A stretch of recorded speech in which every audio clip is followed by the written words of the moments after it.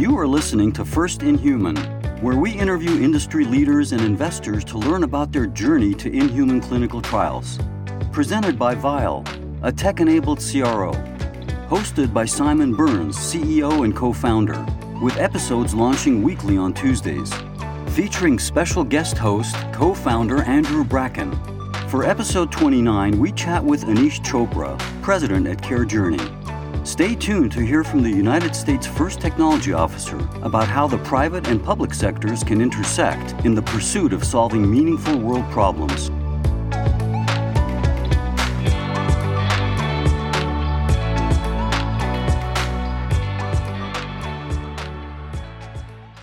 Hi, I'm Andrew, the co-founder of Vial, and this is First in Human. Vial is a tech-enabled CRO providing faster, more efficient trials for biotechs. And today we're here with Aneesh Chopra, the president of CareJourney and former CTO of the United States. Aneesh, great to have you. Why don't you tell us your story and introduce yourself? Andrew, thanks for having me. Excited. I served as President Obama's chief technology officer, and his first assignment on day one, which created the office of the chief technology officer, was that we would open up the government and increase participatory democracy and collaboration with public, private, nonprofit stakeholders to solve big, meaningful problems. Among the most important parts of my role was to find ways to accelerate healthcare delivery reform. And I felt that the most valuable asset held by the government was our linked longitudinal database for millions of Americans. That was illegal for the public to access. There was academic research opportunities, but the broader public and for-profit parts of the economy would not be allowed. That policy changed in 2015. CareJourney, fast forwarding it to today, is one of the most active researchers in the VRDC, what's referred to as a commercial researcher or innovator. So I share that history because the backdrop of the vision behind CareJourney is to unlock all of these data assets to help individuals through organizations they trust better navigate the system. That could be individuals who are eligible for trials that weren't aware that they could access them. It could be accountable care organizations who are looking to find the highest performing specialists or service providers to help address the clinical needs of their given population. And it could be more broadly methods for identifying and benchmarking waste and inefficiency. Our main bread and butter is thinking through ways in which health systems and pharmaceutical companies and networks see themselves in the performance matrix so that they can improve. And so we have about a membership base of about 150 organizations. They look up areas where they can grow and they look up their own performance. Having said all that, I will say in the pharmaceutical space, there's clearly a lot of data gaps that we've observed in the market. For the Medicare population in particular, it's been difficult for pharmaceutical firms through the traditional commercial databases to have an understanding about where their populations get care. It's not just the big academic centers that might be home to trials, but there could be a number of community sites as well as providers to engage to better understand a patient's condition. And so many of our pharma partners rely on us to help that map, usually at a very specific clinical cohort level. Before we dig into the life sciences side, where I think there's a really exciting opportunity for CareJourney and you're building kind of an emerging business, I'd love to dig in on value-based care. I think that's kind of where you started. Can you explain what is value-based care? How does it reduce costs and improve outcomes for patients? There are two ways we're going to rein in healthcare inflation from the policy perspective. One is you slash and burn everybody's rates so that we can cap how much healthcare costs society. Not a lot of political interest in just slashing and burning, but if absent an alternative, we're going to have no choice but to do that. The other opportunity is to package up the total cost of healthcare at an individual level and provide that budget to an organization that is accountable for both cost and quality on the assumption that there's all this 10, 15, 20, 30% estimated waste in the system that can be wrung out by organizations dedicated to making a difference. So we are on Team B, which is finding ways to identify how to wring out waste and improve. Bottom line, from my perspective, is this is the easiest project to commence because we have so many fragmented healthcare assets that it's often like picking up the low-hanging fruit you're stepping on with your shoe to say, hey, primary care doctor, your patient showed up in the hospital. You might want to communicate with them to explain the discharge instructions so that it can better manage their post-acute care experience. We have value-based care organizations who are motivated to say, where do we perform well? Can we get more patients into preventive care services? Where are we struggling? People are using the emergency room more often than they should for reasons that could have been treated in the community, or are admitted for reasons that could have been cared for in the community. And then from a quality standpoint, to the extent we can, are we on as close to some type of clinical protocol when it comes to what people should be doing that can be derived in claims data? So we basically run those benchmarks, and our members rely on that both to look for physicians that they should recruit who have exhibited that type of behavior broadly, as well as to improve the performance of the networks they already have. I know that the life sciences part of your business is emerging and growing quickly. Tell us more about that. How have you built out your product offering for life sciences customers, and how have life sciences companies used CareJourney in the development of new programs and new drugs? We are stumbling into the life sciences. Let me describe this as, I wouldn't call it purposeful, but maybe we're learning to be purposeful because of it.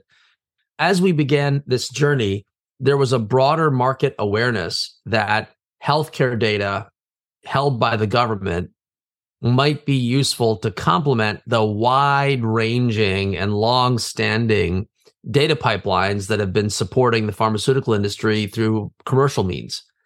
In fact, one of the most famous examples of this is in the ACA. The US government said, we're going to release Medicare data to qualified entities out in the private sector that are going to get copies of these claims data that I'm describing, but it's prohibited to be made available to pharma, literally as a sentence in the data use agreement. So if you're broadly thinking about how to access the government's data, the methods that have been historically available didn't seem like they were right for you. But as I noted, the program we are a part of allows for researchers to set their goals and objectives. And our view was that life sciences are very critical to value-based care where appropriate disease management involves medication adherence and use. And novel therapies are critical to determining whether or not for certain groups of patients, there's no better path but a trial in order to get them the care they deserve. So it was a natural extension of our thesis that there should be a role for all stakeholders to improve from the lens of, are we delivering high value care to this individual? And it's a new entry point. So pharmaceutical firms typically rely on calling on health systems or physician groups, but they may not have picked up the phone to call those accountable care networks. So early in our experience, we had pharmaceutical firms ask to what extent we know about these accountable care networks. We're honored to serve roughly half the lives in the Medicare ACO REACH model as an example. That's the most advanced capitation program launched by the Medicare Innovation Center. We naturally build those connection points and relationships between our members and stakeholders that can help them improve. We also found a few life sciences firms who had novel therapies really on populations in the 65 plus domain, heart failure and other conditions where they were otherwise blind from the traditional commercial sources and were looking for anyone that had access. So at the time, and frankly, through the last 5 or 6 years, we haven't really had a dedicated product or sales function for the life sciences sector, but we are growing. We're now over 100 employees serving about 150 organizations, and we are building up those capabilities. So to some degree, this is a coming out conversation that we're here and we're eager to support. We've spent a lot of time in ophthalmology and in retina, where some of those indications probably are an ideal target for that, right? Macular degeneration and diabetic retinopathy. So this may take us a little bit down path, but I wrote a paper with Levitt Partners maybe 3 years ago. We'll maybe put a link in the chat. And it turned out that this issue of treating macular degeneration is actually a make or break judgment for a number of Medicare ACOs. I'll take a second to explain it, and I'll share the results. When the idea for PCORI, or the Patient-Centered Outcomes Research Institute, one of the provisions of the Affordable Care Act, was that the government would be funding a lot of these sorts of value-based quality and outcome studies.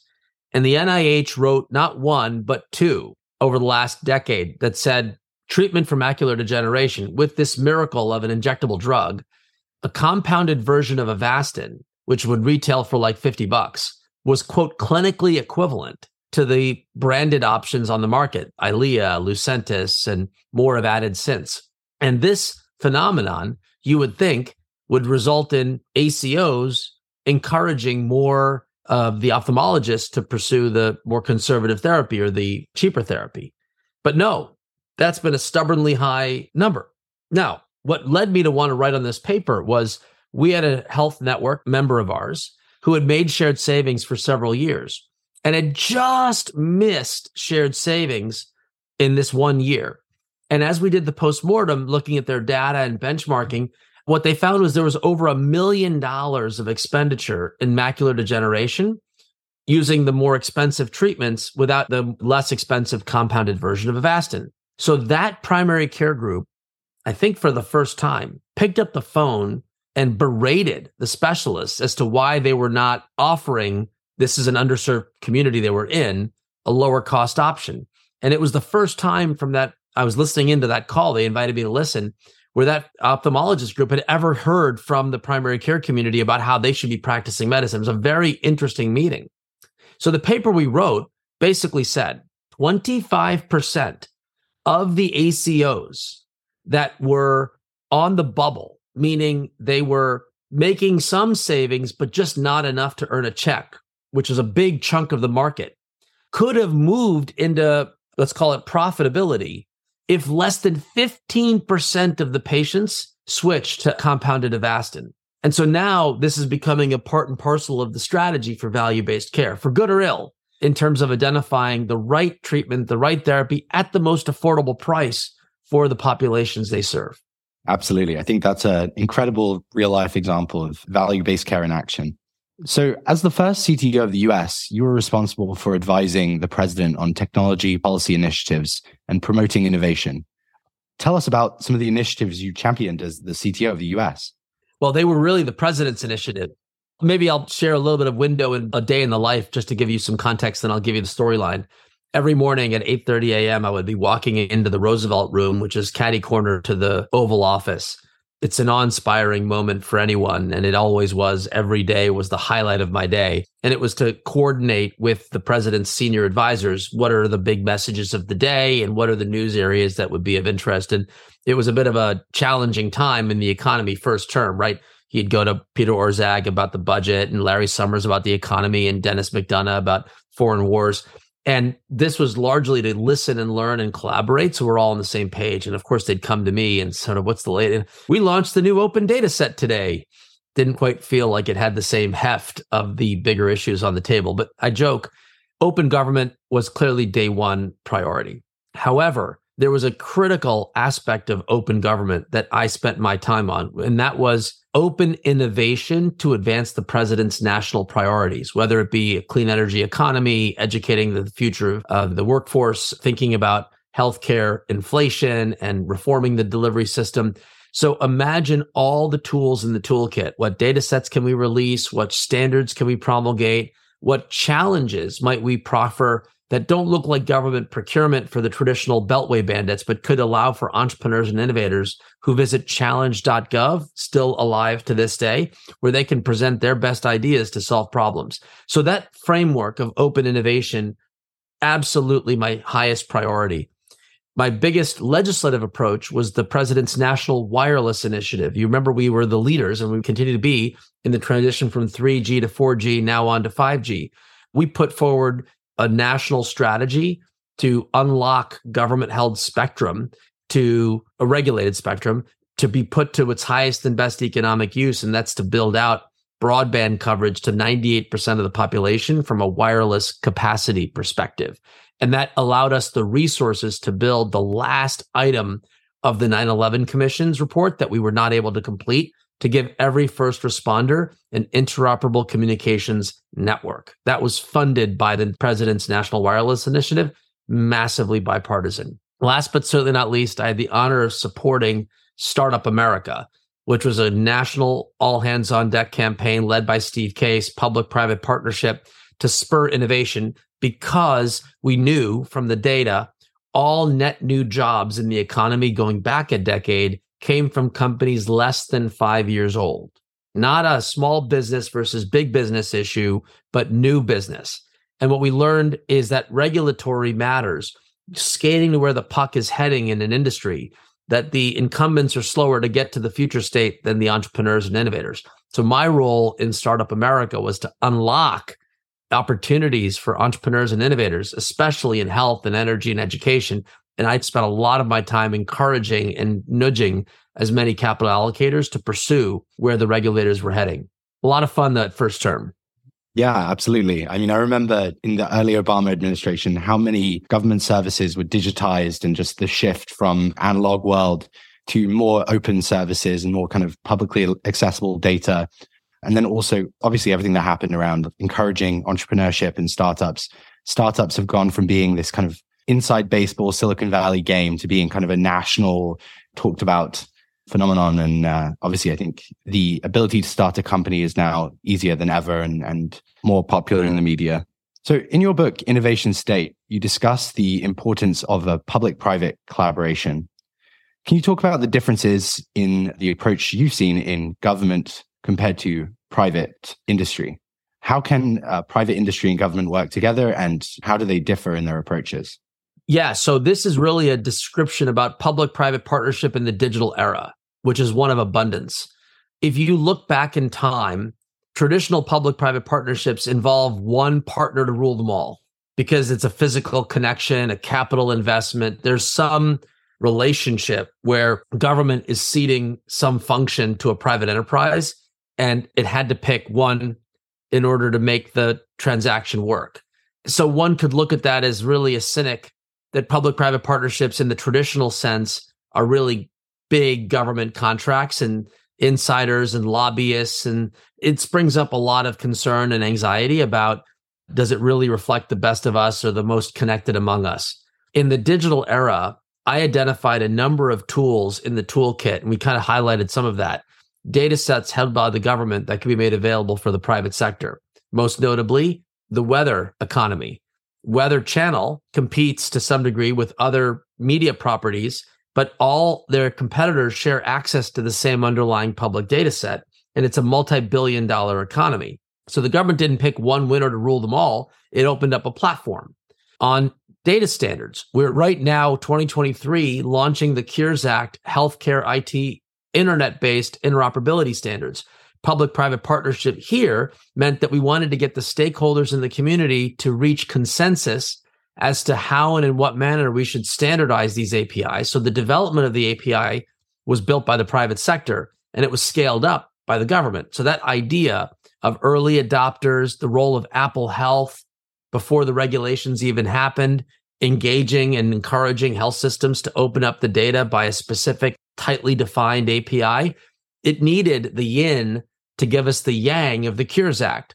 And then last but not least, that idea of challenge.gov, where federal agencies can no longer rely only on the PhDs in procurement physics to show up and participate, but we can open up opportunities. The VA was eager to get more veterans access to clinical trials, and it didn't pick one vendor to rule them all to facilitate that onboarding. It opened up a series of APIs and issued a challenge on challenge.gov. And the Girls Computing League, a nonprofit volunteer network, built the award-winning application where the veteran could authorize their Medicare claims records and their VA health records, put them together, run it against the eligibility criteria thanks to clinicaltrials.gov APIs, and really promote a personalized recommendations engine for my condition. What trials might be a good option for me? That kind of democratization and liberalization of the data, that is what a public-private partnership in a digital era can mean in abundance. Girls Computing League would never bid on or win a government procurement, but they can actively participate in these sorts of open innovation steps, and that can result in commercialization success. That's a great story. How do you think government can improve from that front? I mean, very few startups I know are currently engaging with government in terms of their distribution and market access. How do you think government can move toward a model more like that? Less single bidder contracts, right? And more Yes. open innovation. And it becomes government with a lowercase g. So my successor, Todd Park, taught me the proverbial tree that falls in the woods that you can't hear. Government can do all of this work, opening up data sets, launching data.gov, opening up access to patents data through public-private partnership with Google. We can do all of these things. But if the average kids in a garage don't know about it, what's it going to mean? So we created a roadshow. Todd used to say famously, if 4 developers would meet in a room in Kansas City, he'd jump on a plane to fly there and educate them on all that was possible. So we launched an initiative under Todd's leadership called DC to VC. And I participated to give some air cover from the White House. And it was amazing when you bring lowercase g to people and you educate them on the data sets, then folks that may not have been as familiar were like, wait a minute, I can build an app on this data set. Let me see what I can do. Famously, the co-founder of Instagram, Mike Krieger, was a guest in First Lady Michelle Obama's State of the Union box while I was in the administration.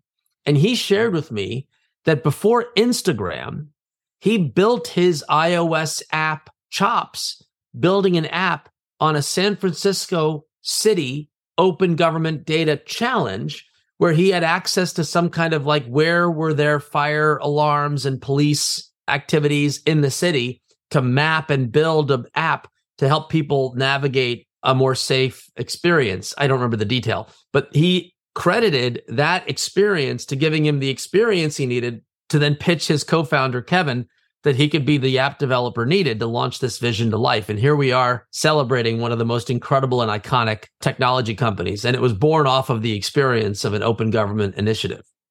So I'd love to close out today learning more about CareJourney. What are some of the upcoming projects and initiatives you're working on at CareJourney? And maybe tell us more about the future, the vision for the company. Where do you see it heading? My North Star is what we can do to help families with loved ones better navigate the healthcare system. We do that indirectly today because we serve organizations who reach out to those individuals. We don't have a direct-to-consumer role. I aspire for partners who can help, say, in my neck of the woods, for patients suffering from pain with sickle cell. We have an opportunity to connect individuals to these emerging therapies. I am eager to Match.com interventions that can help people live better lives, ideally lower cost, better outcomes, with organizations that are accountable to connect those interventions to those who can need them most. That's the bread and butter. Along the way, organizations need benchmarking support to learn where are the pockets of effectiveness here, where are the rooms for improvement. We think we have a hypothesis about this intervention, but we want to understand the size of the market and the current experience, how often folks are in the hospital for avoidable reasons, to really construct that kind of value analysis. So where we are right now is actively seeking partners who wish to work with us in an open and collaborative spirit to contribute their questions and ideas across the membership. My broad goal is to eventually cross the chasm with open APIs so we can deliver that kind of personalized experience to trusted, what I refer to as health information fiduciaries, whether that be a help desk type entity on behalf of a Beyond the Pill initiative in pharma, or an ACO like we currently serve, or a legacy health plan or health system. These entities that operate as fiduciaries, they can take all of that underlying data, link it up against these best practices and benchmarks, and give you decision support that's in your best interest. That's the market I wish to serve if and when the industry can consolidate and build towards that future. We're not there yet, but we're pushing to bring that vision to life. I want my mom and dad to benefit from a health information fiduciary.